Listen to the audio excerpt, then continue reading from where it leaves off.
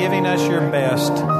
Thank you for all that you've done for us. And tonight we pray that you open up our hearts and that the Holy Spirit would help us to understand. Father, we believe that your people perish for a lack of knowledge. I'm praying that tonight you open up our hearts so that we can receive the truth that will set us free. And we thank you for that in Jesus' name. Amen. Well, how many of you are hungry for more of God? How many of you want to see God move and do something new?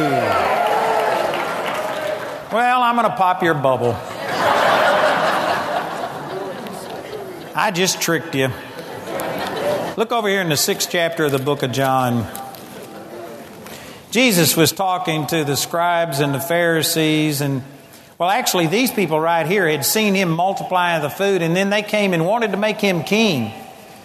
And they were saying all these things, and Jesus knew that they weren't seeking him with a pure heart. They were seeking him because they got their belly full, and they wanted somebody around who could always fill their belly.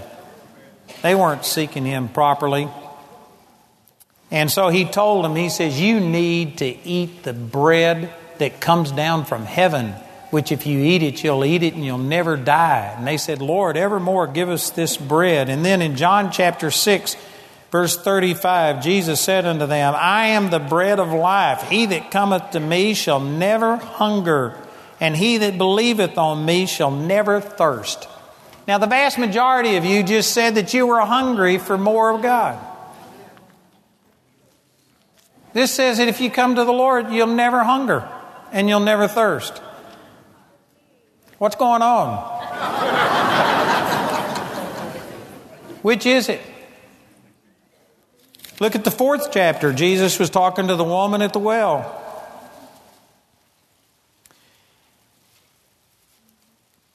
And Jesus offered her water, and she says, you don't have anything to draw with. The well's deep. How are you going to get any water? And Jesus said this to her in John chapter 4 and verse 13. And said, whosoever drinketh of this water shall thirst again. But whosoever drinketh of the water that I give him shall never thirst.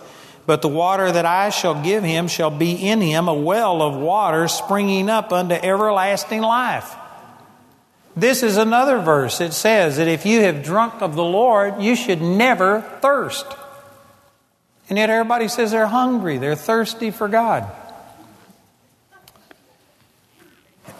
You know, I will admit this, that words mean different things to different people. Okay? And so sometimes it's not technically the words that we use. We have a connotation that we've ascribed to it. And I understand that most people are talking about that they're hungry and they're always seeking after God. But here's the point I'm trying to get across, and I want to minister on this weekend, that most Christians, I don't believe, fully understand what God has already done. They evaluate what God has done by what they see and what they feel. And if they don't see and feel everything the way they want it to be, then what they do is go to the Lord and start saying, oh God, move.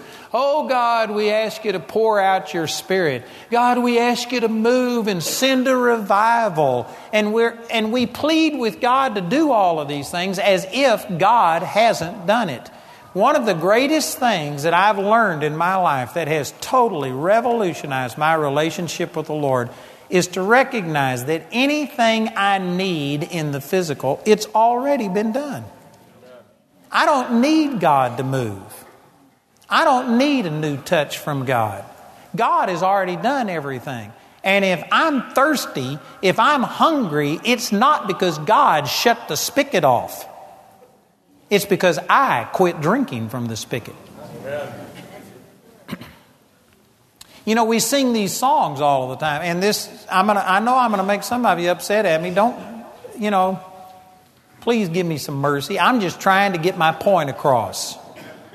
I'm telling you that the body of Christ does not understand what I've just said and what I'm going to be trying to say this week, and that's the reason that they're up and down like a yo-yo, and there's inconsistency in their life, because if they don't feel something, then they think God needs to move. God's already done His part. And if you don't feel something, you need to change your feelings. You need to pull your thumb out of your mouth and grow up and start standing on what the Word of God says and quit going by how you feel. Amen. So anyway, be merciful to me, but I'm just trying to get my point across that this is not well understood in the body of Christ. But there's this song about I'm desperate for you.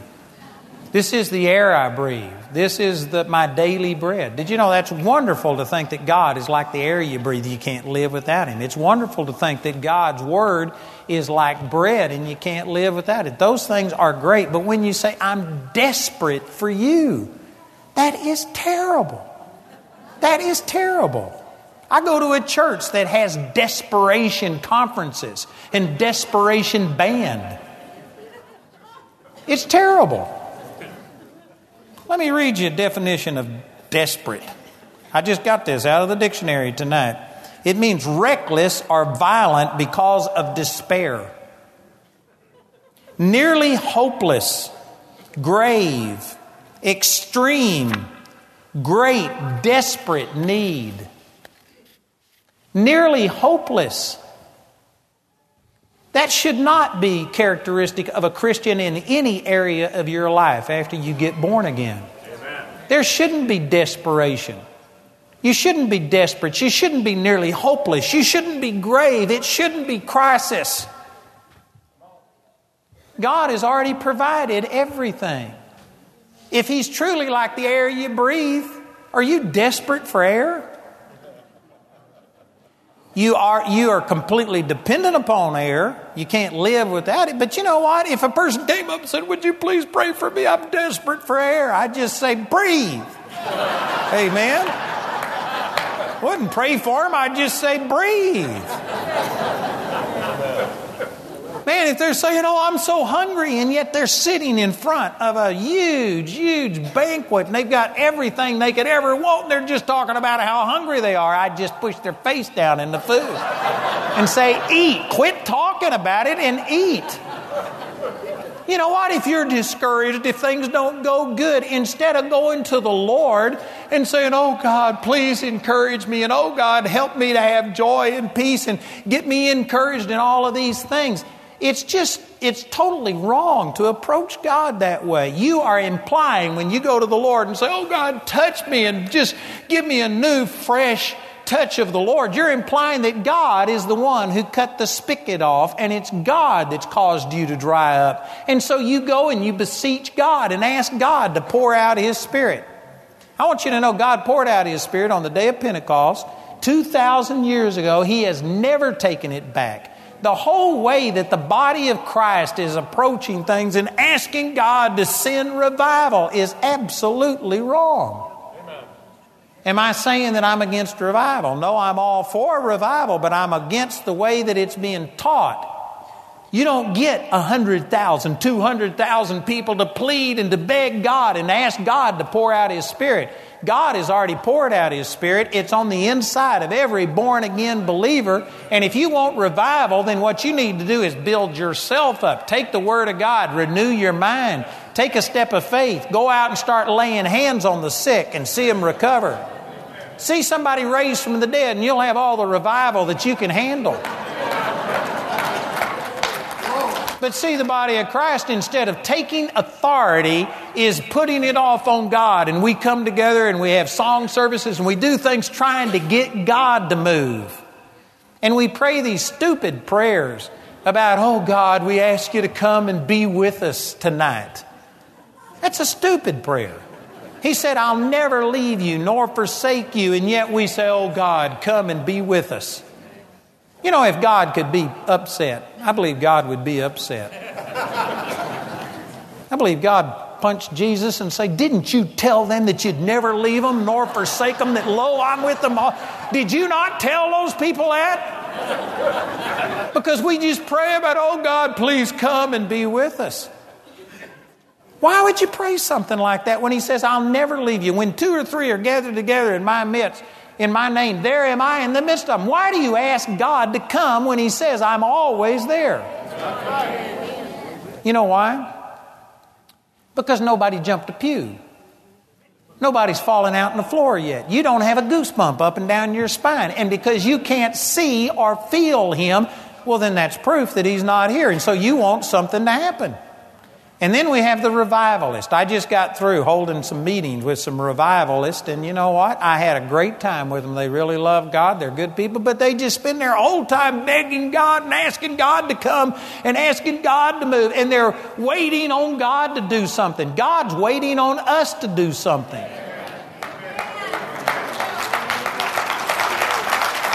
He said, these signs will follow them that believe. In my name they will cast out devils. And yet, instead of us doing what God told us to do, we go into our prayer closet, and there are people, some of you will really dislike me because of this, but you know what? That's one of the nice things about as you get older, you just don't give a rip. Amen. But there's some of you that you're just called to intercession, and all you do is stay in your closet and pray all of the time. And you wouldn't witness to a person if your life depended on it. You wouldn't lay hands on him. You wouldn't cast the devil at you. You wouldn't pray for somebody to be healed. You're just called to intercede. There is no such thing as a ministry of just you interceding. There's no examples of it in Scripture.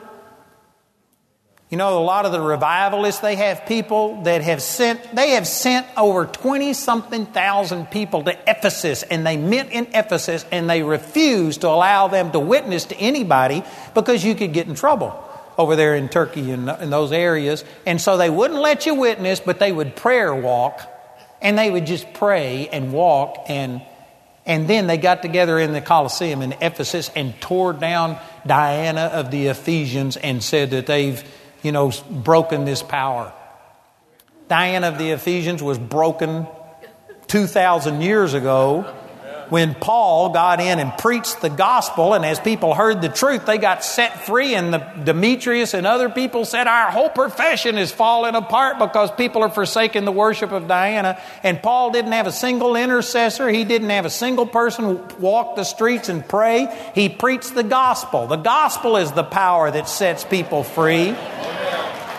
But our whole church culture today has come around to where now we pray and put it all back on God. Oh God, move and change this nation. This nation is the way it is because the body of Christ is not taking a stand and not acting on the Word of God. You know, we talk about the Connecticut shootings, and I wrote a thing and put it on my website. If you'd like to go read it, you're welcome to do so. But, they're now discussing more gun control and this and that. And we live in a society where there's no fear of God anymore. And things are bad. And so, there may be some natural things that has to happen. But I tell you, the blame of this is not to be laid at the gun manufacturers or the people who do this and that. You know what the problem is? The body of Christ has not been changing people's lives. And you can sit here and talk about the election and the way that our country is going, but it was John Adams, the second president of the United States, who said democracy is totally unfit for anybody but a moral people. He says if America ever ceases to be moral, democracy will destroy America. And that's what we see happening. America is immoral. America has gotten to where they don't care about abortion. They don't care about killing over 53 million babies. They don't care about a lot of things. But they will just sit there, and if somebody is going to promise them to give them free medicine, free this, free that, they'll vote for them. They don't care. And you know what? The fault lies at the church's feet because we've been in our prayer closet praying, saying, oh God, move. Oh God, send revival. And yet you won't talk to the people at your work. You won't talk to your family because somebody might roll their eyes at you, and that would be just too much persecution for you to endure, that somebody rolled their eyes at you and thought, oh, they're a religious fanatic. It's the gospel that's going to set people free. And I'm telling you, you don't need to wait on God. Well, I'm going to say a lot of things, and I'll spend the rest of this weekend trying to talk my way out of this and explain it. But you don't need God to heal you. God has already healed you. He's placed on the inside of every born-again believer the same power that raised Jesus from the dead. The Lord told us in a number of places, Mark chapter 9, Matthew chapter 10, He said, you heal the sick, cleanse the lepers, raise the dead, cast out devils. Freely you've received, now freely give.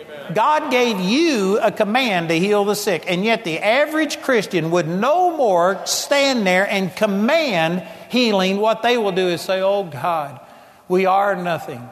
We have nothing. We can do nothing, but we know that you can do anything. Lord, would you please stretch forth your hand? Would you move? Would you send your healing power? Would you rend the heavens and come down? Would you do something? And we put it all off on God. It's not up to God whether you get healed. It's up to you whether you take the authority that God has given you and believe that He's put that power in you. And the Bible says you resist the devil and he will flee from you. It says in Mark chapter 11, verse 23, whosoever will say unto this mountain, be thou removed, be thou cast into the sea, and shall not doubt in his heart, but shall believe that those things which he saith will come to pass, he will have whatsoever he says. It says you have to say to your mountain. And yet the average Christian will not say to their problem. They won't say, cancer, you're dead. Cancer, leave my body. Sickness, get out of my body. Instead, oh God, I'm asking you, I'm waiting on you. Lord, please stretch forth your hand. That's a chicken prayer. It's real simple. You take no responsibility whatsoever, and, well, I'm waiting on God. You aren't waiting on God. God has already moved. God's already done it. You've already got it. God's placed on the inside of each one of us who've been born again the supernatural, raising from the dead power of God. And the reason we aren't seeing more of a move of God, the reason we're hungry and thirsty is because God has put this living water on the inside of us. But if we don't feel it, you wake up and you know what? Maybe you didn't sleep good last night. And so you start the day bad and you just start feeling bad. And instead of knowing how to turn on the power and draw out what's on the inside, we just default to God. I must not feel good because you, for some reason, have forsaken me. Where are you? And you start praying and asking God to move and waiting on somebody else to come along and do something for you. In 1 Samuel chapter 30, David had been 13 years since he was anointed to be king of Israel.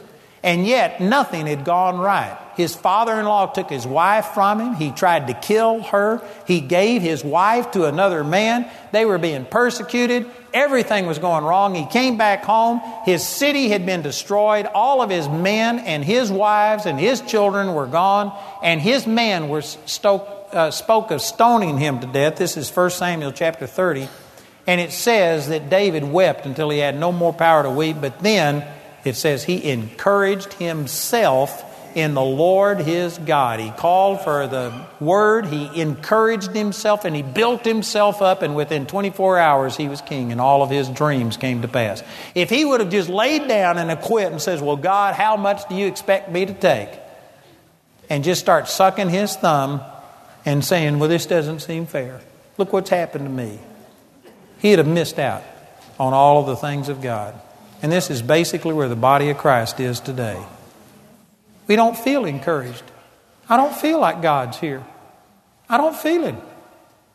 So God, please do something. I have people come up to me all the time and say, would you please pray for me?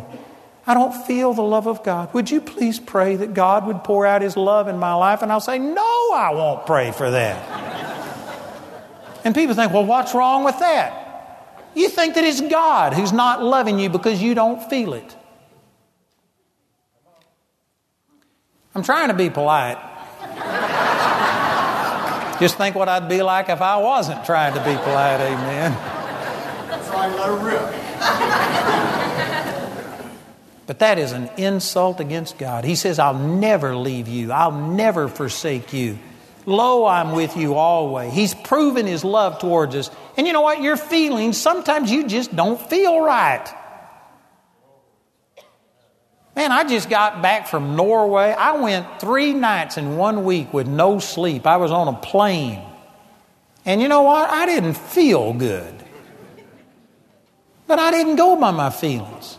I got up and ministered when I didn't feel anything. I was tired and I didn't feel this. And you just get up and you do what you know God called you to do. You stand on what the Word says instead of how you feel. It is super immature for you to say, but I don't feel that God loves me. Well, then your feelings are wrong. And tell them that, well, man, I'm wrong. Something's wrong with me. I'm not keeping my mind stayed on the Lord. I'm watching too much television. I'm doing too much of something because I know this is an established fact that God loves me. His power is always with me. I always have His anointing on my life, and if I don't feel that way, then my feelings are wrong. This is more true than what I feel. And we've got to get to where we start basing our life on what the Word of God says is true, not what you feel. You know, right now you don't hear all of the television signals and the radio signals that are in this room, but they're here. And if you say, oh, there aren't any radio signals. If there were, I could hear them. That doesn't mean that they aren't here. It just means you aren't real smart. They're here. And all you'd have to do to prove that they're here is take a television set and plug it in, turn it on, tune it in. And when the television set starts broadcasting, that's not when the signal starts. The signal's already here. You just can't perceive it with your little peanut brain. Believe it or not, there are things that are real that are beyond your ability to perceive. And when it comes to the Lord, He is always with us. He never leaves us. He never forsakes us. Now, you can either go to the Word of God and let the Word paint a picture of that, and you can encourage yourself and keep yourself mindful of it and receive benefit of it, or you can just live in the natural world, and because you don't see Him with your physical eyes, because you don't have a goosebump going up and down your spine, you can sit there and say, God isn't within 100 miles of this place. Completely contrary to what the Word says, that where 2 or 3 are gathered together, there I am in the midst. We pray, and you know, when I go into churches, it's not unusual to have them get me in a back room and they want to pray for me before I get out to minister. And I usually don't say anything because I'm so polite. But I want to say, look, if you don't think I'm anointed and we're 5 minutes away from the service and you're out here praying for me now, I said, why in the world did you ever ask me to come in the first place? Jesus stood in front of the hometown in Nazareth and He says, the Spirit of the Lord is upon me, for He has anointed me to preach the gospel to the poor. It says in 2 Corinthians chapter 1, it says, He that hath anointed us is God. The truth is, if you're called to do something, I'm called to minister the word, I'm always anointed. I don't ever pray and ask God to anoint me. I don't have a group of intercessors that pray that God would be with me and help me and do these things. And I know some of you think that's totally wrong, but I'm seeing better results than most people. We're seeing lots of people's lives change. We're seeing awesome things happen because God wants to change you and to touch you more than I want to. And all I've got to do is put myself in agreement with Him and receive what He's already done, not beg Him to do something. I had a woman come to me one time and she said, would you please pray with me? I've been praying for my husband for 20 years and he hadn't gotten saved yet. Maybe God would hear your prayers. And I said, I will not pray with you. And she says, well, why not? And I said, because you're imputing iniquity to God. You're saying it's God that hasn't saved your husband. If God wanted to, He could get him saved. And you've been praying, it hadn't worked for you, so you think God will work, He'll respond to me somehow or another. I said, you are in a sense saying that you are more concerned about your husband than God is. I said, God wants your husband saved much more than you've ever thought about wanting your husband saved. And if he's not saved, it's not because God hasn't got His arms stretched out to him. It's because your husband is rejecting it. I said, now you can take your authority and you can bind the devil. You can pray labors to come across his path. You can pray that the word will come back to his remembrance, John 14:26. There's a lot of things that you can do and pray, but to pray as if God hasn't saved him yet, oh God, please move and save him. I said, that's imputing iniquity to God. You're impugning His character and you wonder why you aren't seeing any results. It's quiet in this Presbyterian church. If I hadn't stepped on your toes yet, I don't know, you've been liberated. Most people, I've said something already that's upset you, but I tell you, the body of Christ is just constantly trying to get God to do something that He's already done. It's not up to God to heal you, to get you happy, delivered, encouraged, built up. God's already done His part. The Holy Spirit has been sent. People will pray and say, "Oh, come, Holy Spirit. Come, Holy Spirit." You know, they sing these songs. Like one of them is out of Psalms chapter 51. David said, "Take not your Holy Spirit away from me. Create in me a clean heart and take not your Holy Spirit away from me." And we sing that song in the modern day church. Did you know it was appropriate for David to pray that because he wasn't a born-again man? The Holy Spirit did come and go upon people, and it was appropriate for them to pray and say, "Take not your Holy Spirit from us." But it's not right for you because He said, "I'll never leave you. I'll send you another comforter who will abide with you forever." And for you to pray and say, "Oh God, just come send the Holy Spirit." It's like slapping Him in the face saying, "I don't trust what you said. It's not true. You don't stay with me." Well, why do you feel that way? Well, I don't have a goosebump. I haven't felt anything. And so the Holy Spirit must not be here. Brothers and sisters, that's what the Bible calls carnal. Most people get really offended when you use the word carnal to describe them because they think that means you're a God hater or you're an evil person, you're a very ungodly person. The word carnal just means of the five senses is what it literally means. The Greek word sarx, S-A-R-X, it means the flesh as stripped of skin. When you say chili con carne, did you know the word carne is the same? It comes from the same root word as carnal. It means meat, chili with meat. Chili con carne. When you're talking about being carnal, you're talking about being a meathead. You're talking about just going by your senses. You don't see God, and so He must not be here because if He was here, I could see Him. If He was here, I could feel Him. If I was anointed, I could feel it. If I was really anointed of God, if I could lay hands on the sick and see them recover, then I'd have a goosebump. I could feel the virtue of God flow through me, and on and on and on it goes. Every time you get into a revivalist mentality, you will emphasize all of the feelings, all of the things. And don't misunderstand me, I'm not against feelings. I have feelings. Believe it or not. I've had things happen with me that I don't tell a lot of people about because if I did, people would make a doctrine out of it and think that to be anointed, you had to have this kind of feeling and stuff. So I don't tell people a lot of the things. But I feel stuff. I feel the joy of the Lord. I have goosebumps go up and down my spine.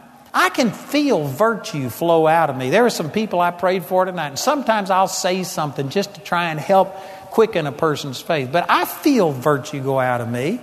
And if I feel it, that's wonderful. I'm not against feelings. I don't try and deny feelings. I don't try and decrease feelings, but I go by the Word. And if what I feel and see does not match up with the Word of God, then forget my feelings. I don't know sometimes why I feel what I feel. I hadn't figured it all out yet. And I just really don't care. Some of the greatest miracles I've ever seen happened when I felt nothing. David and I went up and prayed for a woman in Chicago, and this woman had seen me on television 1 week before. Her family brought her. She was in a wheelchair. She had cancer, and she was so far gone that she was on all this pain medication and stuff, and she was just skin and bones, and she was in this wheelchair. She couldn't even stay awake. I'd try and talk to her, and she'd start to talk, and she'd fall asleep. And she was out of it, and her family brought her. They hadn't listened to the Word. They didn't know anything about healing. There was no way for me to solicit a response from her because she was doped up. And so I didn't know what to do. I just kneeled down and prayed a prayer. Didn't feel a thing. And I started to tell David this, but I've learned enough that you're hung by your tongue. Death and life are in the power of the tongue. And I said, I'm not going to say it even though I feel it. But I thought, this woman's going to die because she's too little too late. She doesn't know anything about the Word. And nobody there was believing God. They were just wishing and hoping and praying. And so I started to tell David, I said, man, this lady's going to die. But I didn't say anything. And anyway, it was either 2 or 3 months later, and we were in Houston, and a woman comes and jumps up on this platform. She says, remember me? And I said, nope, I don't. And she says, I'm the woman in Chicago that was in the hotel room. You came and prayed for me. And my jaw nearly hit the floor. That woman was miraculously healed. And you know what? I didn't feel a thing. And I've learned enough to keep my mouth shut and not go by what I feel and not empower your feelings by speaking things. The 6th chapter of Matthew, Jesus said, take no thought saying, what shall we eat? What shall we drink? Wherewith shall we be clothed? I'm taking a little bit of liberty with this, but you'll remember this if you'll pay attention. This is the way you take a thought, is by saying it. He said, take no thought saying, what shall we eat? Just don't say it. Kenneth Hagin used to say, you can't keep a bird from flying over your head, but you can keep him from landing on your hair and making a nest. You can't necessarily keep a thought of doubt and unbelief from coming, but you know what? You can certainly keep it from dominating you if you quit saying it, if you quit speaking it out your mouth. You empower things when you speak it. There's times that I don't feel anything. There's some times that I've ministered and I've gone home and thought, man, I hope somebody got something out of that, but I didn't get a thing out of it. And you know what? I'll have people come up nearly every time and say, man, that changed my life. God spoke to me and I've just learned it. Praise God. God can do things beyond my feelings. Brothers and sisters, we're just super carnal. We're going by our sense knowledge. And I'm trying to get across, and this is what I've spent a long time introducing this tonight, but I'm trying to get across that God has already done everything. If you need encouragement and joy, it's already on the inside of you. The fruit of the Spirit, Galatians 5:22, is love, joy, peace, long-suffering, gentleness, goodness, faith, meekness, and temperance. That's what's in your spirit, and it's there 24 hours a day, 7 days a week. You never lose your joy. What you do is quit walking in the Spirit and you get into the flesh. You get to going by what you feel, what you see. Your mind is focused on external things. And I saw a bumper sticker that says, if you aren't depressed, you aren't paying attention. And you know what? If all you're looking at is in the natural realm, that's true. But if you look in the spiritual realm, if you look in the Word of God, and if you learn to see who you are in Christ, there is zero reason for you to be depressed and discouraged. I mean, even if you die. I prayed with some people over here tonight that were supposed to be dead, and if God didn't heal them tonight, they'll be dead. Somebody says, well, that's a reason to be depressed. Why? Paul said, for me to live is Christ and to die is gain. We sing the songs, when we all get to heaven, what a day that'll be. And then the doctor tells you you're going and you cry. You know what? If you were spiritually minded, I don't care if you're facing death. You could rejoice and say, I know it's God's will for me to be well. He's put this power on the inside of me. I'm resisting the devil. He's fleeing from me. I'm going to be well and rub the devil's nose in it. But if for some reason I didn't receive what he's already done, I'm going to die and be with the Lord. And you could still rejoice. There is zero reason for you to be discouraged over anything. Amen. I know some of you don't believe that. Look over here in Ephesians chapter 1. Ephesians is a great book, and this book is written from the viewpoint that I'm trying to get across here tonight. The book of Ephesians is radically different than the body of Christ in the way that we're doing things today. He starts off, and I'm not going to read the first and second verses because I've preached an hour and a half on those before. I'm going to skip right to verse 3, and it says, Blessed be the God and Father of our Lord Jesus Christ, who hath blessed us with all spiritual blessings in heavenly places in Christ Jesus. This says He has already blessed you. How many times do you ask God to bless you? Why are you asking God to do something that the Bible says He's already blessed you with all spiritual blessings? And the Amplified Bible says all spiritual and earthly blessings.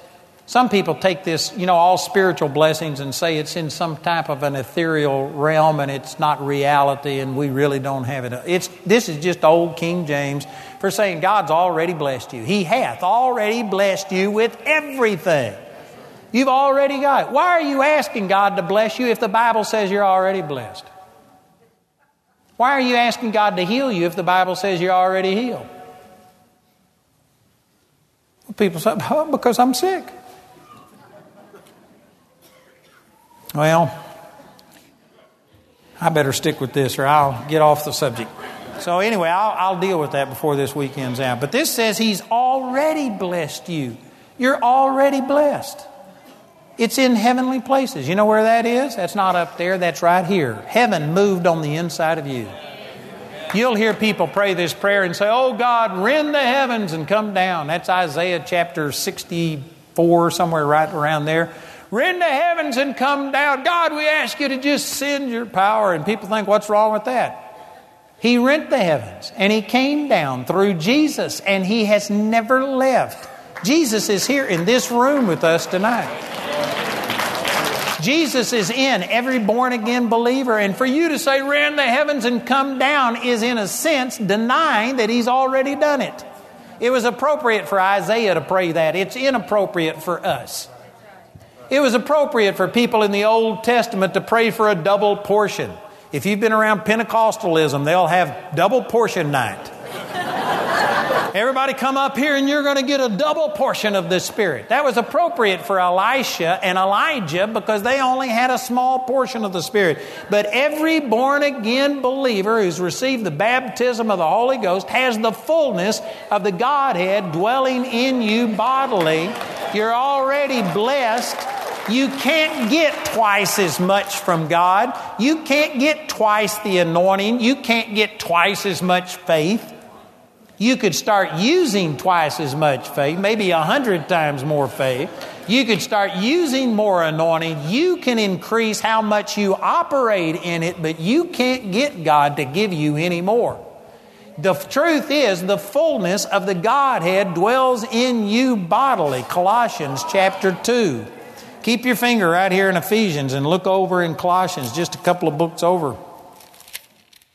And in Colossians chapter 2,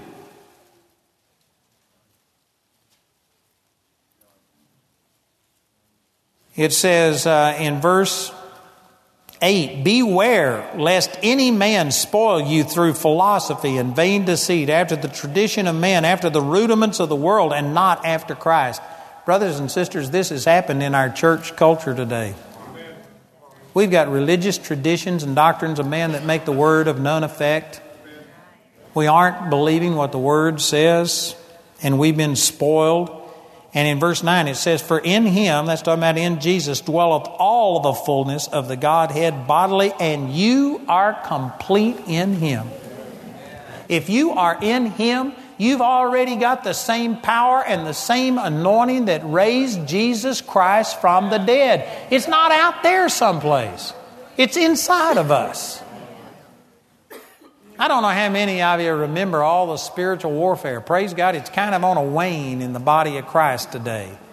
But man, there used to be spiritual warfare conferences where we had to clear a hole in the heavens over Phoenix so that we could get our prayers up to God. We had demons that were blocking our prayers, and there was a closed heaven, and we needed an open heaven.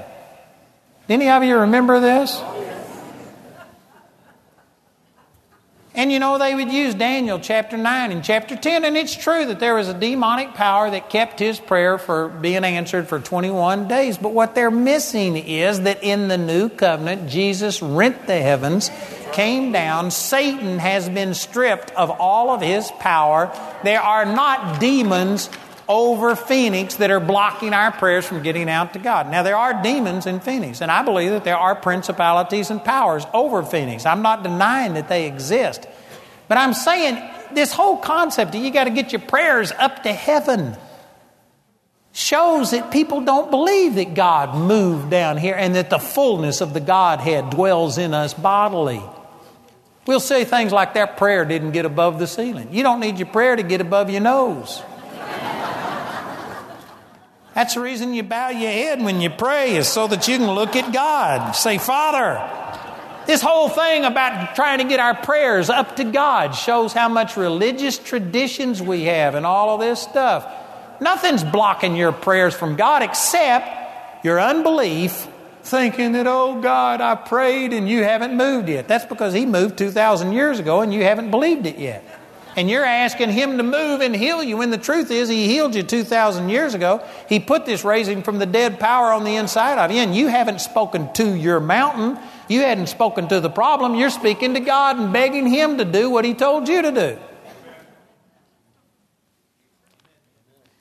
Most people don't like this because you know what? It puts a lot of responsibility on you, and it makes you accountable.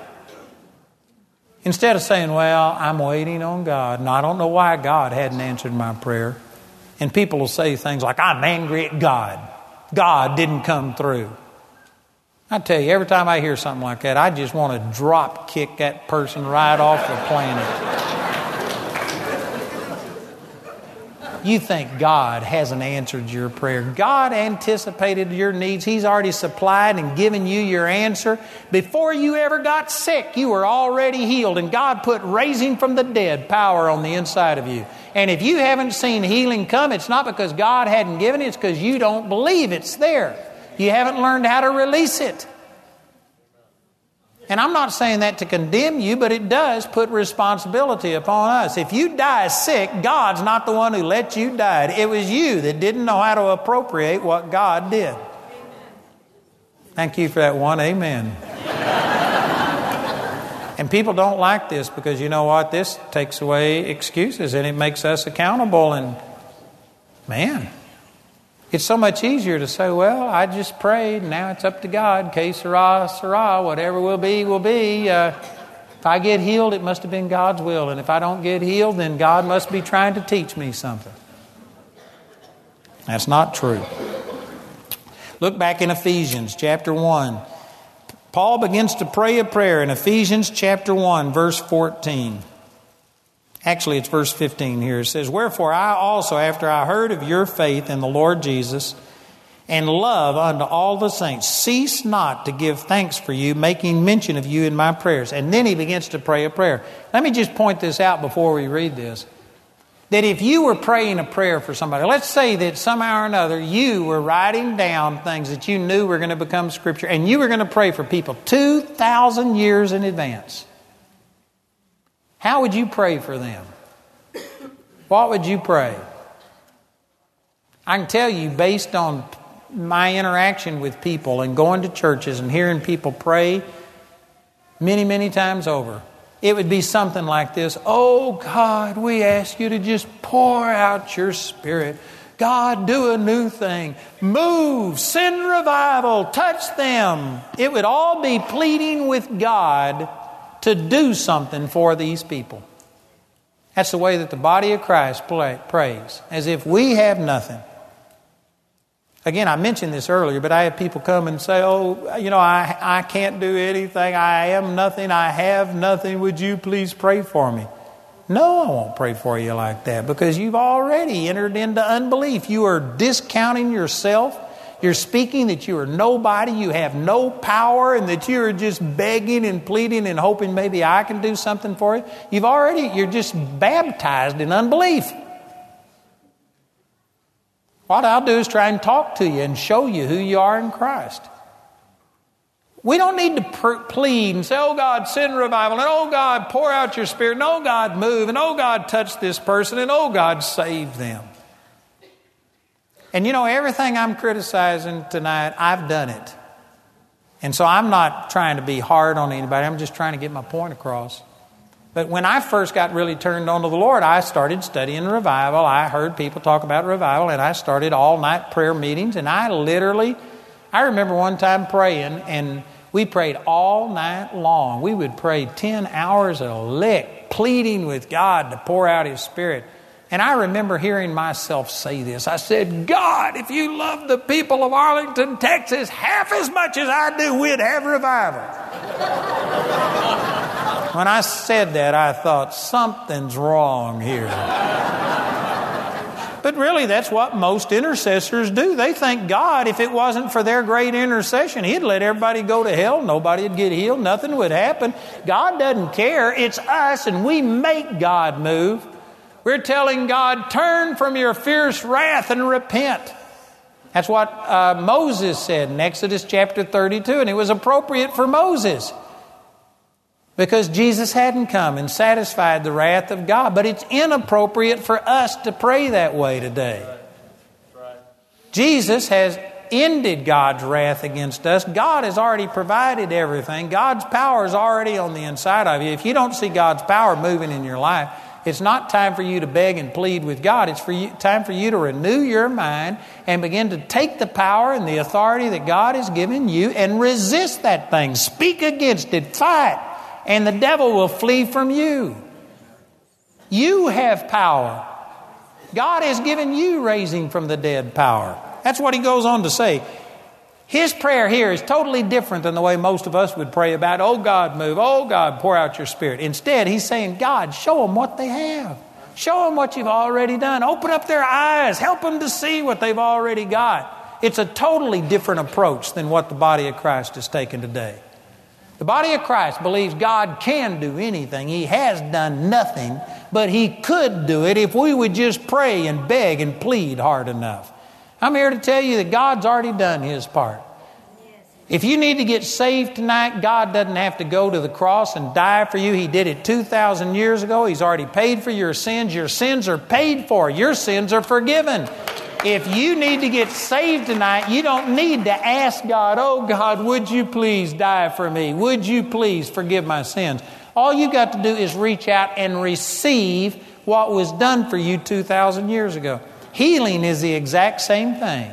If you need to be healed, He's already healed you, and He's already placed on the inside of every one of you raising from the dead power. And if you need to be healed, all you got to do is believe and release what's on the inside of you instead of trying to get God to do something that He hasn't done. Amen. It is so much easier to get something that you already have than it is to go get something that you don't have. If you've already got it, you may not know exactly how to get it or how to lay your hand on it, but if you know you've got it, you'll keep searching, you'll do something, and you'll see it come to pass. But if you don't really believe you've already got it, then you'll give token effort, and then when things don't work out, you'll wonder why God hasn't moved. It's not God that hasn't moved. It's us that doesn't know how to believe God. So here's Paul's prayer for the Ephesians. In verse 17, that the God of our Lord Jesus Christ, the Father of glory, may give unto you the spirit of wisdom and revelation in the knowledge of Him. If you go back to the first part of this chapter, you'll find out that He's already abounded towards us in wisdom. So actually, He's already given us wisdom. We just have to appropriate it. It's all there. We just have to stir it up and activate it. And then he says in verse 18, the eyes of your understanding being enlightened, that you may know what is the hope of His calling and what the riches of the glory of His inheritance in the saints. His inheritance is in the saints. It's not out there. If you had to replace, if for some reason or another what you have in Christ when you get born again could be stolen or evaporate, and if it had to be replaced, it would bankrupt heaven to replace what's on the inside of you. The glory of God indwells every born-again believer. The riches of the glory of His inheritance is in the saints. What is inside of us right here makes what's in heaven pale in comparison. The glory of God is in us. It's not out there someplace. It's in us. And then he says in verse 19, and what is the exceeding greatness of His power to usward who believe, according to, the word according to means to the proportion of or to the degree of the working of His mighty power which He wrought in Christ when He raised him from the dead, and set him at his own right hand in the heavenly places, far above all principality and power and might and dominion and every name that is named, not only in this world but also in the world to come, and has given us all of his power. And we are his body. All of this is under our feet. This says that he's praying that God would open up our eyes to help us see the exceeding greatness of his power towards us, the same power that he used when he raised Jesus Christ from the dead. You have raising from the dead power on the inside of you. And yet the average Christian approaches their problem as if we are nothing, we have nothing, we can do nothing. Oh God, we are nothing. Would you please move? That is a total disrespect for everything that Jesus accomplished, everything that he said that he placed on the inside of you. Somebody says, well, even Jesus said in John chapter 15, verse 4, that without me you can do nothing. Well, I agree with that. I agree that without Jesus I can do nothing. But what I'm saying is I am not without Jesus. He never leaves me nor forsakes me. And for me to just stand here and say, I am nothing and I can do nothing, period, and not qualify it and say, in my flesh, in my natural self, I can't do anything, but in my spirit, I can do all things through Christ. For me to just say I can do nothing is an absolute lie and a denial of who I am in Christ Jesus. Brothers and sisters, we have been given the same power that raised Jesus Christ from the dead. That ought to be enough for your hangnail. That ought to be enough for your headache.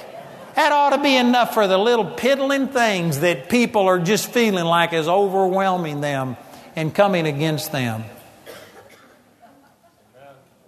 I'm telling you, one of the reasons we don't see the power of God manifest is because we don't really believe that God has already done it. We believe we've got to do something to get him to move. But God gave you his power. And if you aren't seeing the power of God manifest, it's not because God hasn't moved, it's because you haven't moved. You haven't moved in faith. You haven't taken your authority. You're still talking to God about your problem instead of speaking to your mountain and commanding it to be removed and be cast into the sea. You have to resist the devil. You have to take authority and speak against this thing. Amen. I'm preaching better than you're listening.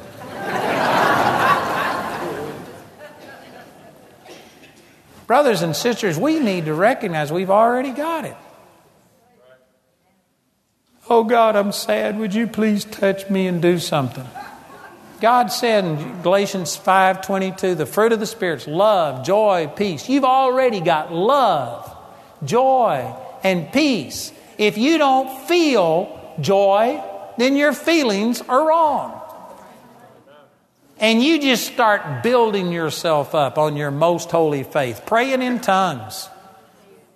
That's what the Bible says in Jude chapter 1, verse 20. It says, but you, beloved, building up yourself on your most holy faith, praying in the Holy Ghost. And then the next verse says, keep yourself in the love of God. People come all the time and, oh God, would you please just pour out your love? Would you please make me love you? Would you make me do something? It says you keep yourself in the love of God. You stir yourself up. Build yourself up. If you don't stir yourself up, you're going to sink to the bottom. You stir yourself up by speaking in tongues. When you start speaking in tongues, your spirit is the part of you that's praying. The part of you that has love, joy, and peace and all of these things. And when you speak in tongues, it's just like flipping a switch. You turn on this dynamo that's on the inside of you. It says in Isaiah chapter 28 that this is the rest and this is the refreshing wherewith you may cause the weary to rest. If you're weary, if you're discouraged, and if you've received the baptism of the Holy Spirit, I have no pity for you. All you got to do is start speaking in tongues, and this is the rest and this is the refreshing. It'll cause you to be built up. You've got the baptism of the Holy Spirit. There's some of you in here that have received the baptism of the Holy Spirit and you hadn't spoken in tongues in years. and you're depressed and discouraged and you're praying and asking God to touch you and wondering what's wrong, and He's giving you all of this power and you aren't using it. You don't speak in tongues. You don't build yourself up on your most holy faith. You don't keep yourself in the love of God. You just run to people and let people pray for you, and you let people lay hands on you and do things, and they can lay hands on you so they rub all the hair off the top of your head, and you aren't going to have any power or victory until you start releasing what's on the inside of you. You know, this is one of the reasons that I am just so excited about our Bible college and where I am in life, because we are teaching these things to our students, and our students are getting stirred up, and they are going out and they are raising the dead.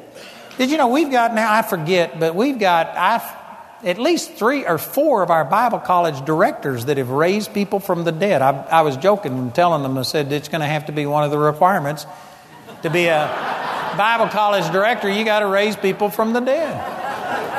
That wouldn't be bad. But you know what? It's so exciting to see people that come in and they get hold of this and they go out and they start fighting and resisting and taking their authority, and they're seeing the power of God, and we're seeing nations changed. I mean, nations are being changed.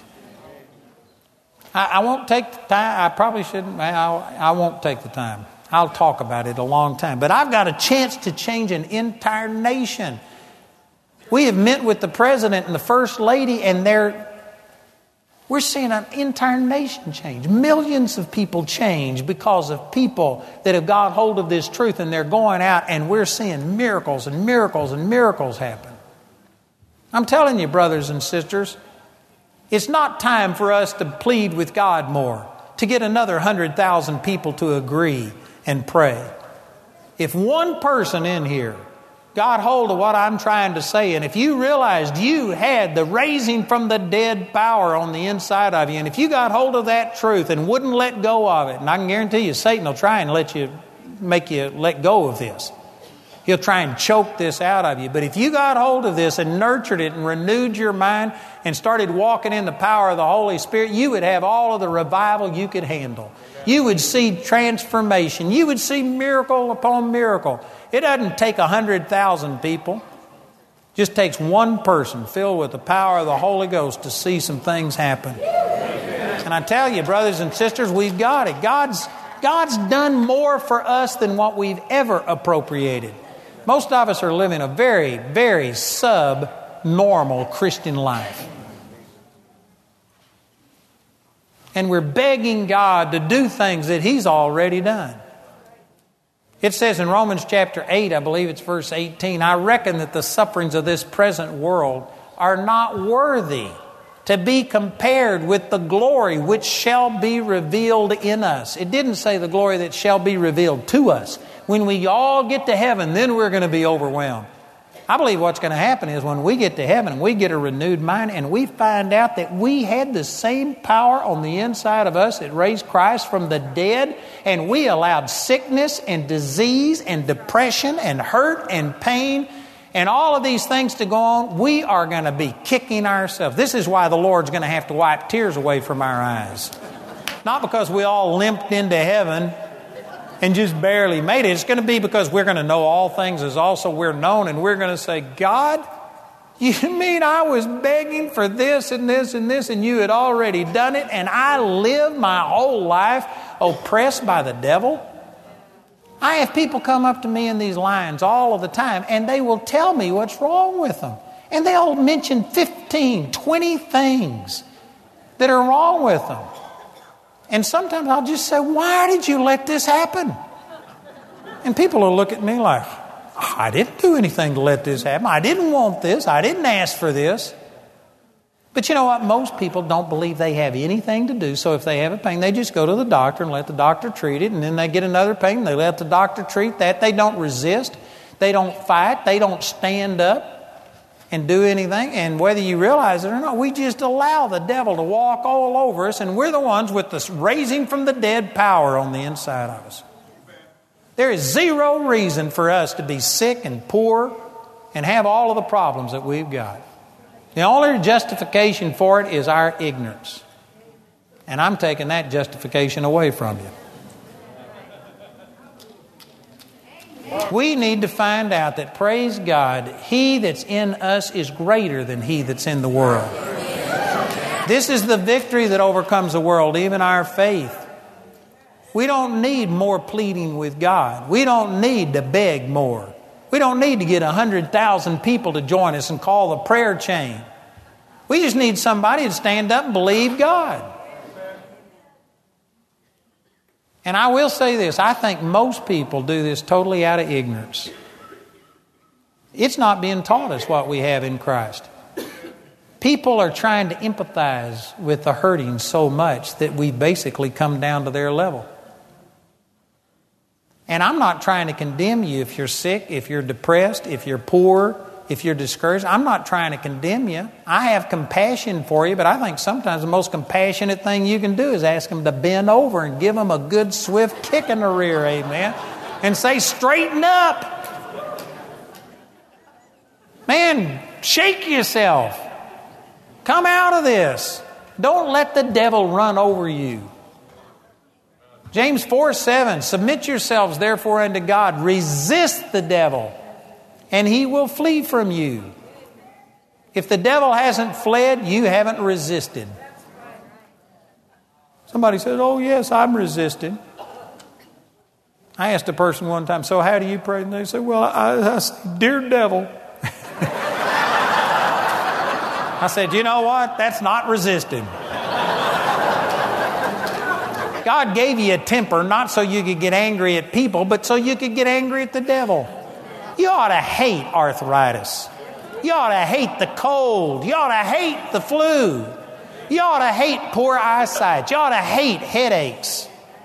You ought to hate these things and not put up with it. And yet it's amazing to me how people just give in to this stuff. Well, but I'm only human. Well, I'm not. 1/3 of me is wall-to-wall Holy Ghost. 1/3 of me has the power of God on the inside of it, and I am not going to go out with the whimper. Moses was 120 years old, and his natural force wasn't abated, nor his eyesight dim. And if he could do that under the old covenant, I ought to at least be able to do that good under the new covenant. Amen.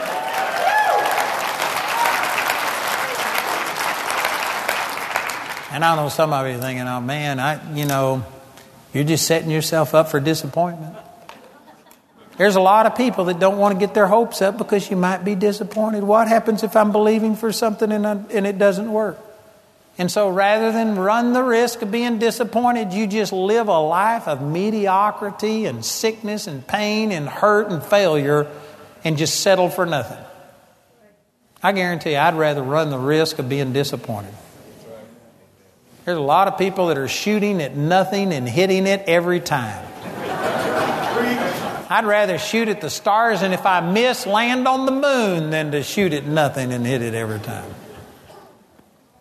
Brothers and sisters, it's kind of strange the way I approached all of this tonight, but I just did it. Amen.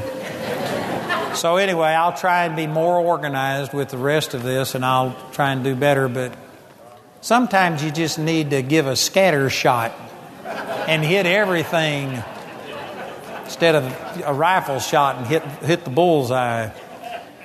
And so tonight, I want to encourage you that God has done more for you. There is no reason for us to be defeated and discouraged. There is no reason for us to be oppressed by the devil. There's no reason other than the fact that people are perishing for a lack of knowledge.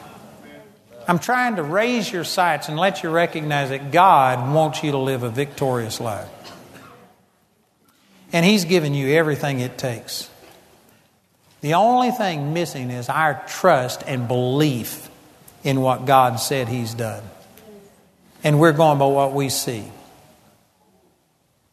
We're looking around at other people and thinking, well, everybody seems to be as miserable as I am, so this must be the way that it is. And we need to go to the Word of God. We need to start looking and hearing. We need to start living up to this. I hope that one of the responses to this tonight is that some of you get sick and tired of being sick and tired.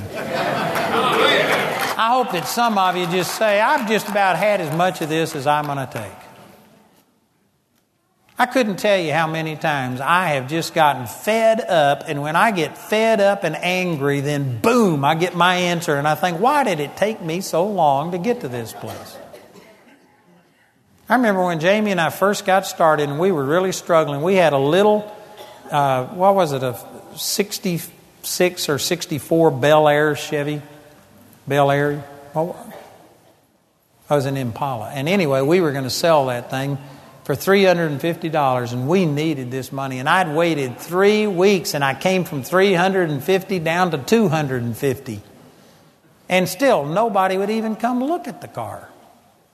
And the Lord had already told me that was the way He was going to meet this need, and I couldn't get anybody to come look at this car. And so anyway, I finally had taken all I was going to take. And I went down to our church, and I got mad. I got to screaming, yelling, kicking the walls, groaning in the Spirit, praying.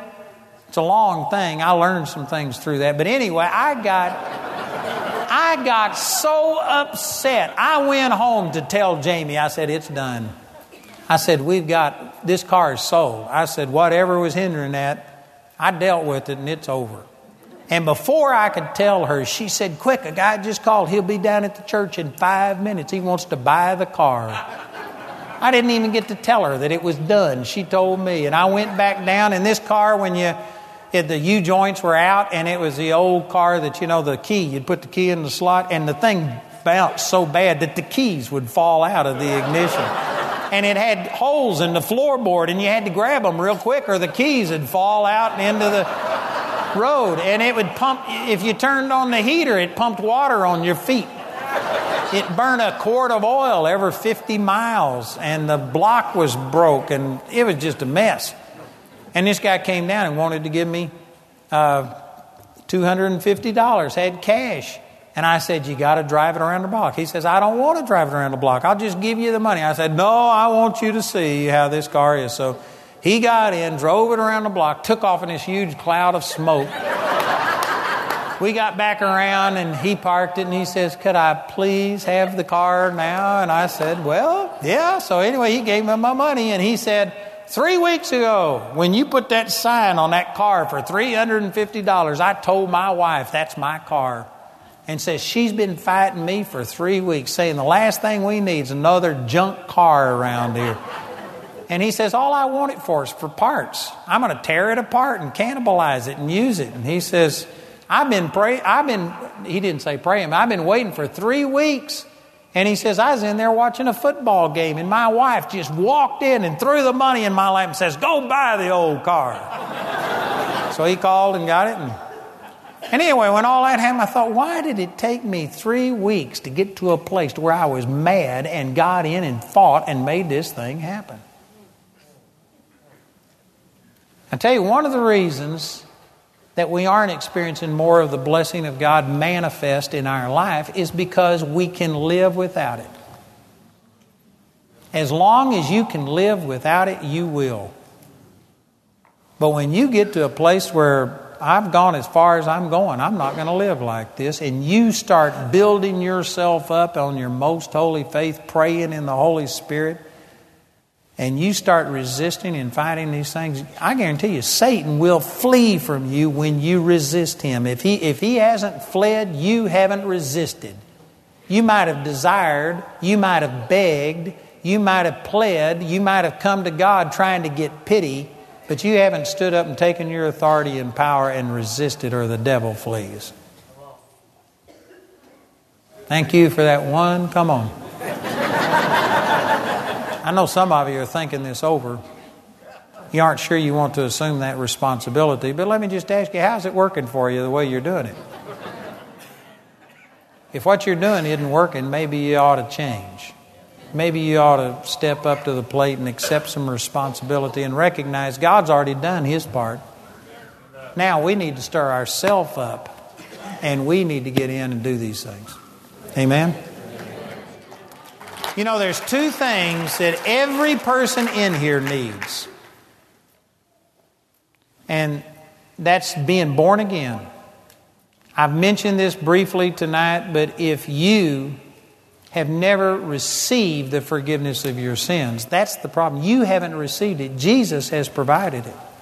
Jesus died 2,000 years ago. There's no question about will He die for me? Would He forgive my sins? He's already done it.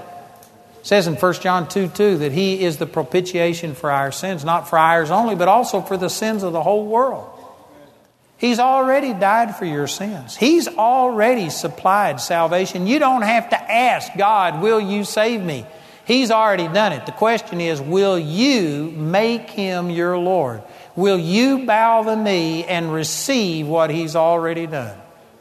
Every person needs to receive salvation. If you haven't done that, you need to do it tonight. And maybe you're one of those that you believe that there's a God and you believe that He could forgive sins, but you just weren't sure that He would do it for you. He's already done it. There's no question about God. Will you receive it? If you haven't done that, you need to receive Jesus and make Him your Lord. And the second thing that every person needs is you need the baptism of the Holy Spirit. You need to speak in tongues. I talked just a little bit about that tonight, but you build yourself up on your most holy faith. This is the rest and this is the refreshing. When you speak in tongues, it just pushes you into a realm of faith that you don't get into otherwise. Your natural mind is going to tell you that this is just gibberish. I'm making this up. This couldn't be a language. And for you to persist and speak in tongues, you have to move into faith. It puts you on your most holy faith. Speaking in tongues is absolutely crazy to the natural mind. The only way you can speak in tongues is by faith. It just is a leap into faith. If you don't have this gift of speaking in tongues, if you haven't received the baptism of the Holy Spirit, you absolutely need to receive that. And I know that there's a lot of different opinions about this in the body of Christ. Some of you may think, well, I got all that when I got saved. I hadn't got time to talk about all that tonight, but let me just tell you that if you aren't speaking in tongues, there is more. And you need to receive this, and you need this ability to speak in tongues. It is powerful. It's changed my life. It's changed the life of every person who ever receives it. And I tell you, the things that I was talking about tonight, it's true that without Christ, you can do nothing. And the way that the Lord lives in us is through the Holy Spirit. And speaking in tongues, the gifts of the Holy Spirit is one of the ways that He releases His power. And if you don't have this gift of speaking in tongues, then you can do nothing. You don't have to have the Holy Spirit and speaking in tongues to go to heaven. You can go to heaven quicker without it. Because you aren't going to have any power. You'll die of something along the way.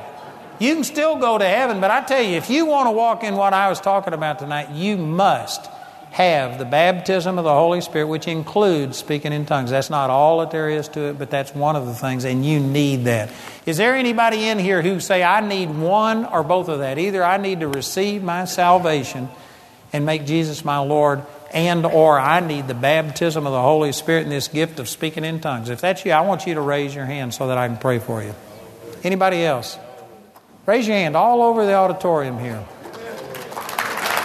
Praise the Lord.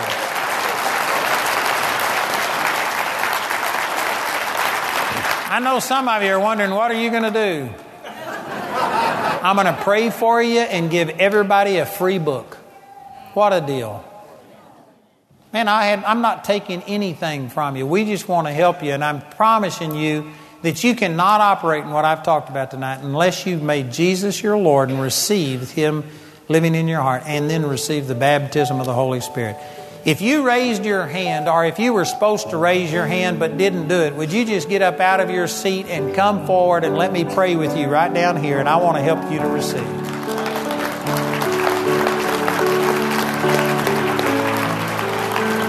Praise the Lord. Let's praise God for all of these. Isn't this great?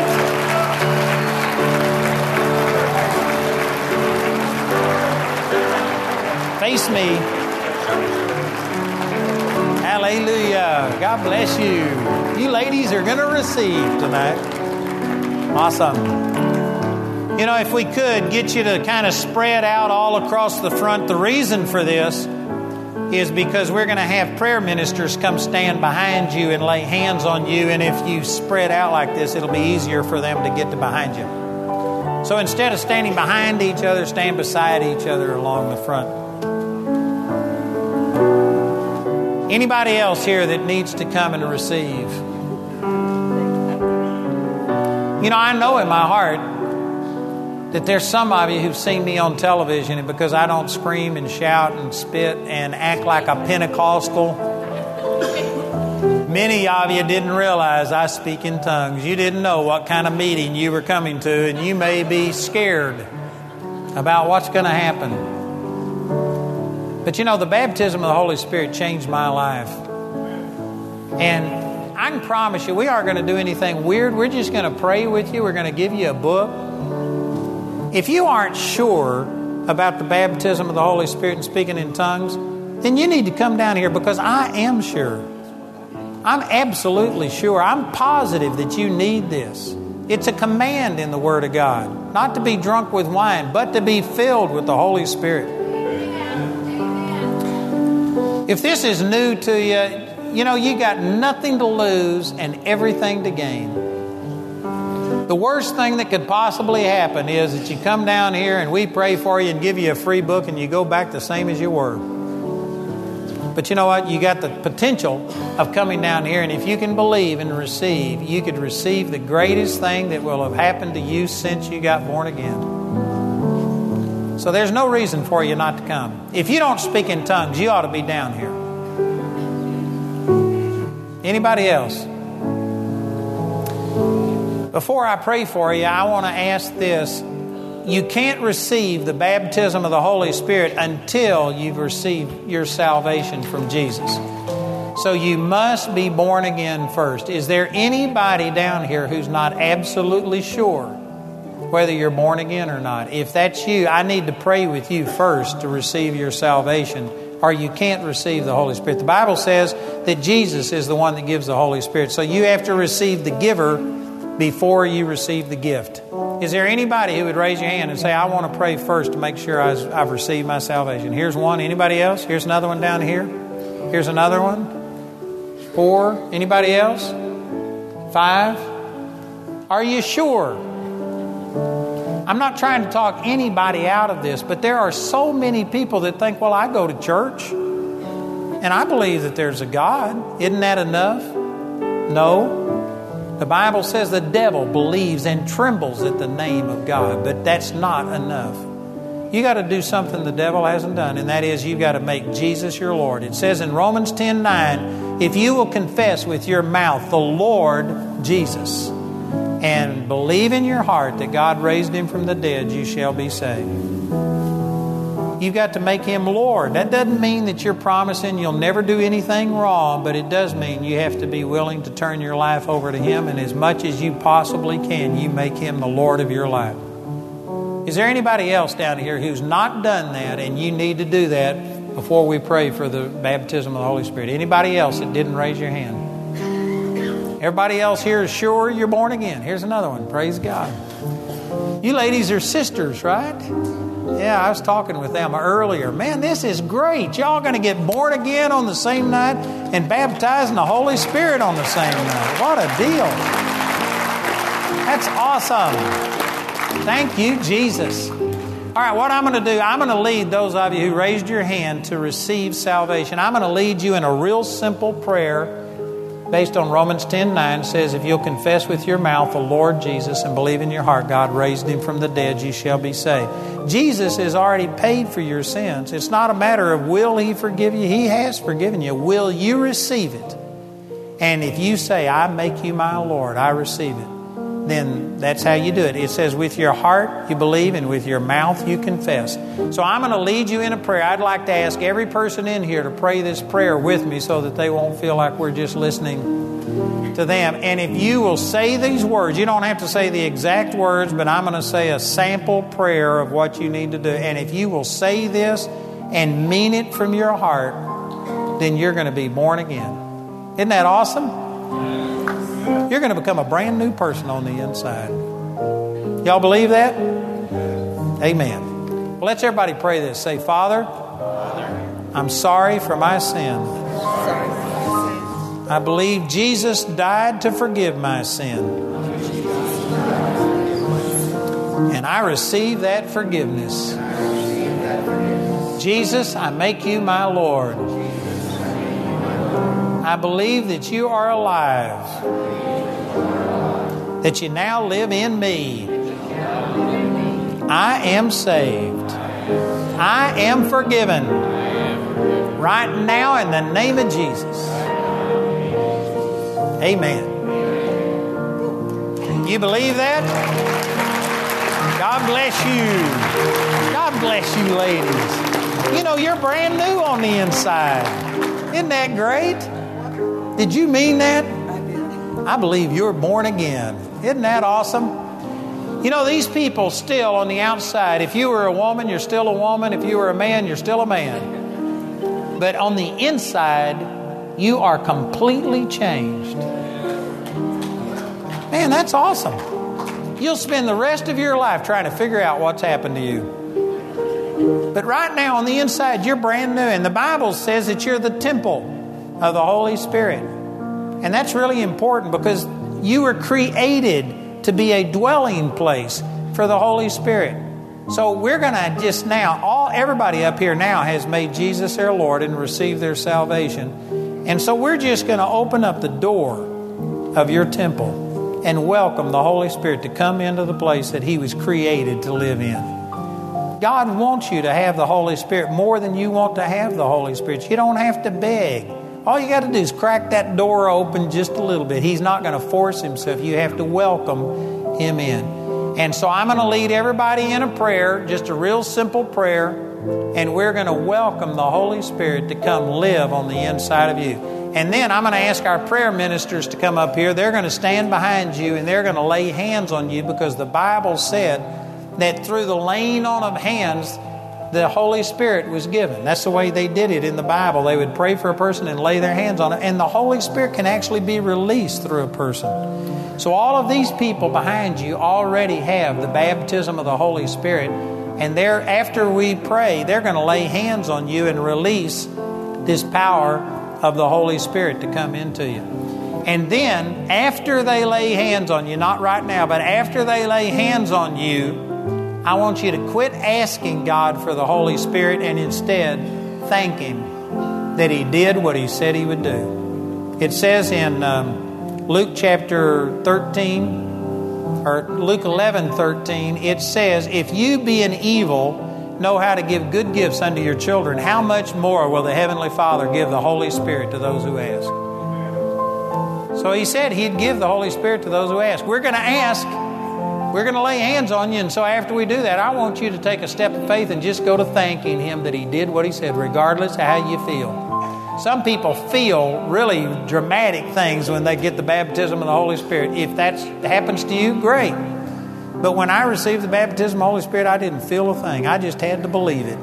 So I don't care how you feel. You just trust the Word's true. We're going to ask, and after they lay hands on you, I want you to start thanking God that He did what He promised He would do. And at that time, I want you to lift your hands like this, because the Bible says that when you lift up your hands, you bless the Lord.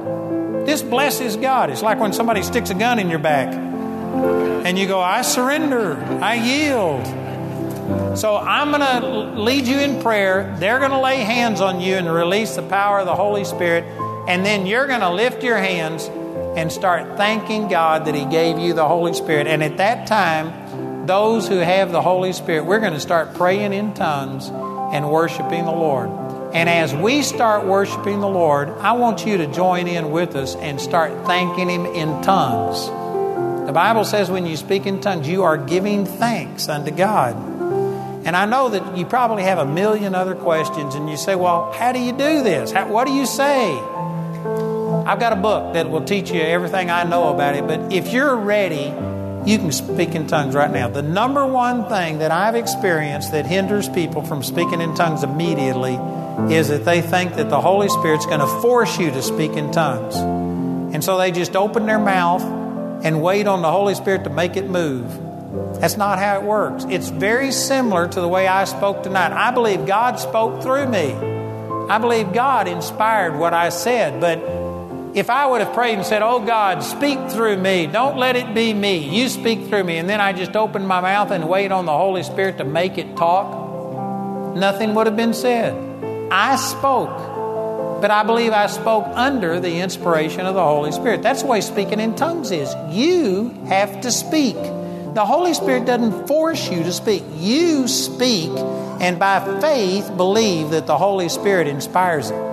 And at first it's new, and you'll question and say, is this really God? But if you'll just keep doing it, and my book will explain this, the Lord will confirm it to you, and you'll realize that this is the Holy Spirit inspiring it, and it'll be powerful. But you're just going to have to take a step of faith and believe that God is speaking through you. Okay? If you don't know what to say, you can try and say what you hear the person behind you saying, but that's their tongue, and your tongue will be different. It won't be the same as anybody else's, but it'll get you talking. And when it comes out different, just keep talking. Okay? Y'all ready? Are you going to speak in tongues? The Bible says believers will speak in new tongues. I want you to say, I'm a believer. And I will speak in tongues. Father, I thank you for all of these. Thank you for these that receive their salvation. We know that you've already provided it. And tonight they made you their Lord and they received it. So we thank you that they are the temple of the Lord. All of us down here are the temple of the Holy Spirit. And so we open up the doors of our temple. Holy Spirit, we welcome you. We want your power. We want the gift of speaking in tongues. We want all of this to operate in us. And so we open up our heart tonight and welcome you. Come, Holy Spirit. We receive this gift of the Holy Spirit right now in Jesus' name. We lay hands on you in Jesus' name and say, receive the Holy Spirit. We loose this power to flow through you right now in Jesus' mighty name. Boy, there's the power and the anointing of God flowing right now. Let's put those hands up and go to thanking God that He gave you the Holy Spirit. Thank Him out loud. Talk out loud. Thank you, Father, for giving me the Holy Spirit. Thank you that I am God-possessed. That I now have the gift of tongues, the gifts of the Holy Spirit. Thank you, Father, for all of this. Now, those of you know how to pray in tongues, let's just worship the Lord and speak in tongues. And as we speak in tongues, I want you to join in with us.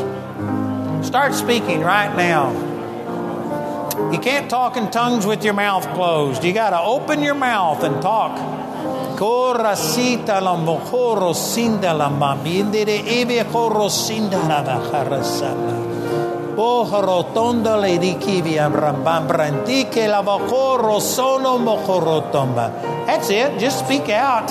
Kite te eshita na molo corosila mambrante. Man, that's it. Speak in tongues. I'd recognize the Holy Ghost anywhere. Just keep speaking right now. Don't worry about what it sounds like. You know, a little kid, when they first pray or first try and talk, it doesn't sound like they're saying mama and daddy. But I can guarantee you that parent knows what that child's trying to say, and that parent is receiving it. He's pleased with it. God is hearing your heart right now. Don't worry about the sounds. Just speak to the Lord. Take your attention away from what you're saying and put it on the Lord. You're bypassing your brain. You're praying out of your spirit. You're praying with that part of you that's love, joy, and peace.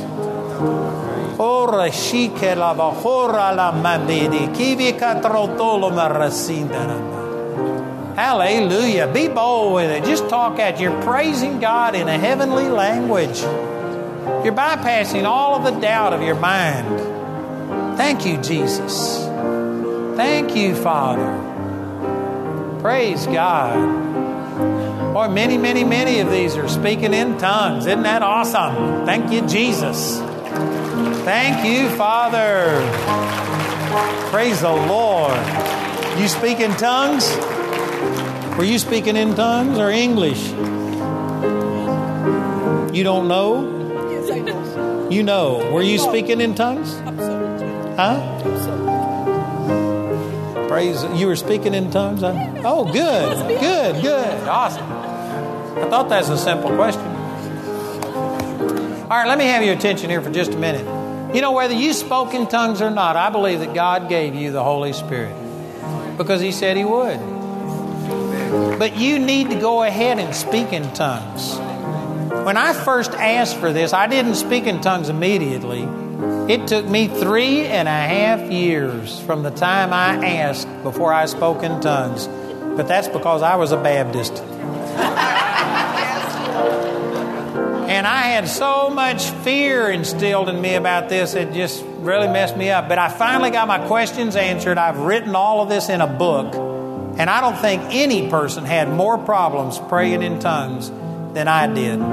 So whether you spoke in tongues, I believe God gave it to you. It's like a pair of tennis shoes. When you get them, they all come with tongues.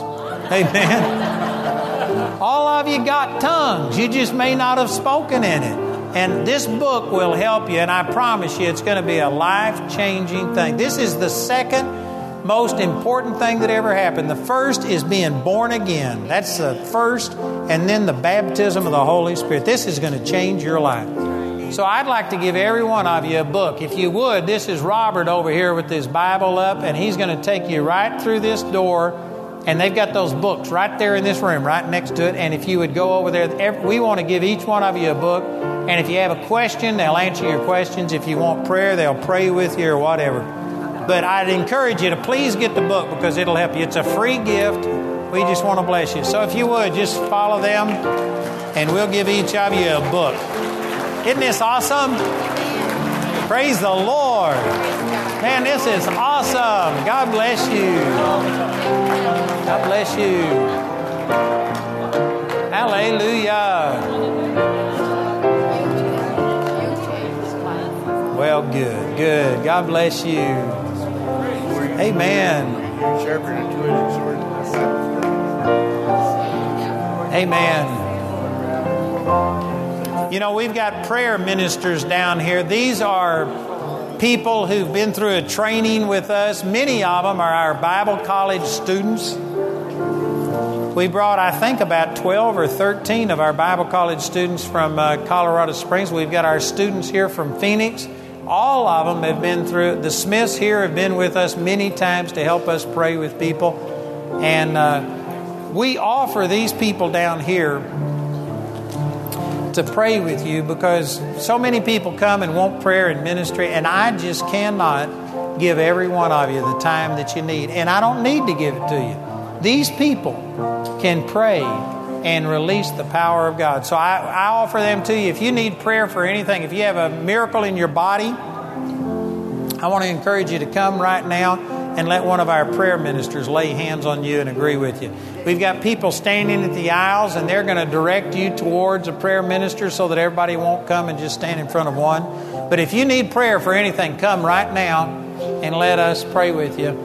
The meeting tonight is already recorded on CD and DVDs, and they're already duplicated out there. You're welcome to get those, and that'll be a real blessing, all of those other materials out there.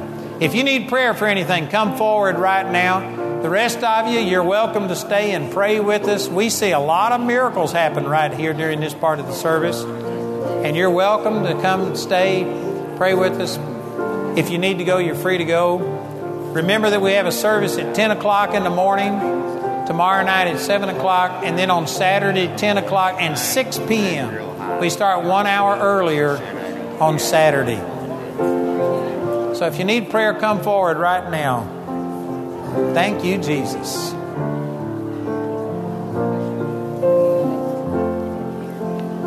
Thank you, Father. Father, we agree with these right now, and we just thank you for the healing power of Jesus being present to heal. We believe, Father, that your anointing is flowing through these prayer ministers right now. We lay hands on the sick and they recover in the name of Jesus.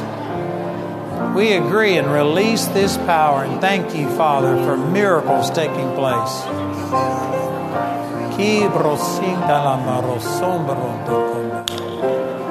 Thank you, Father.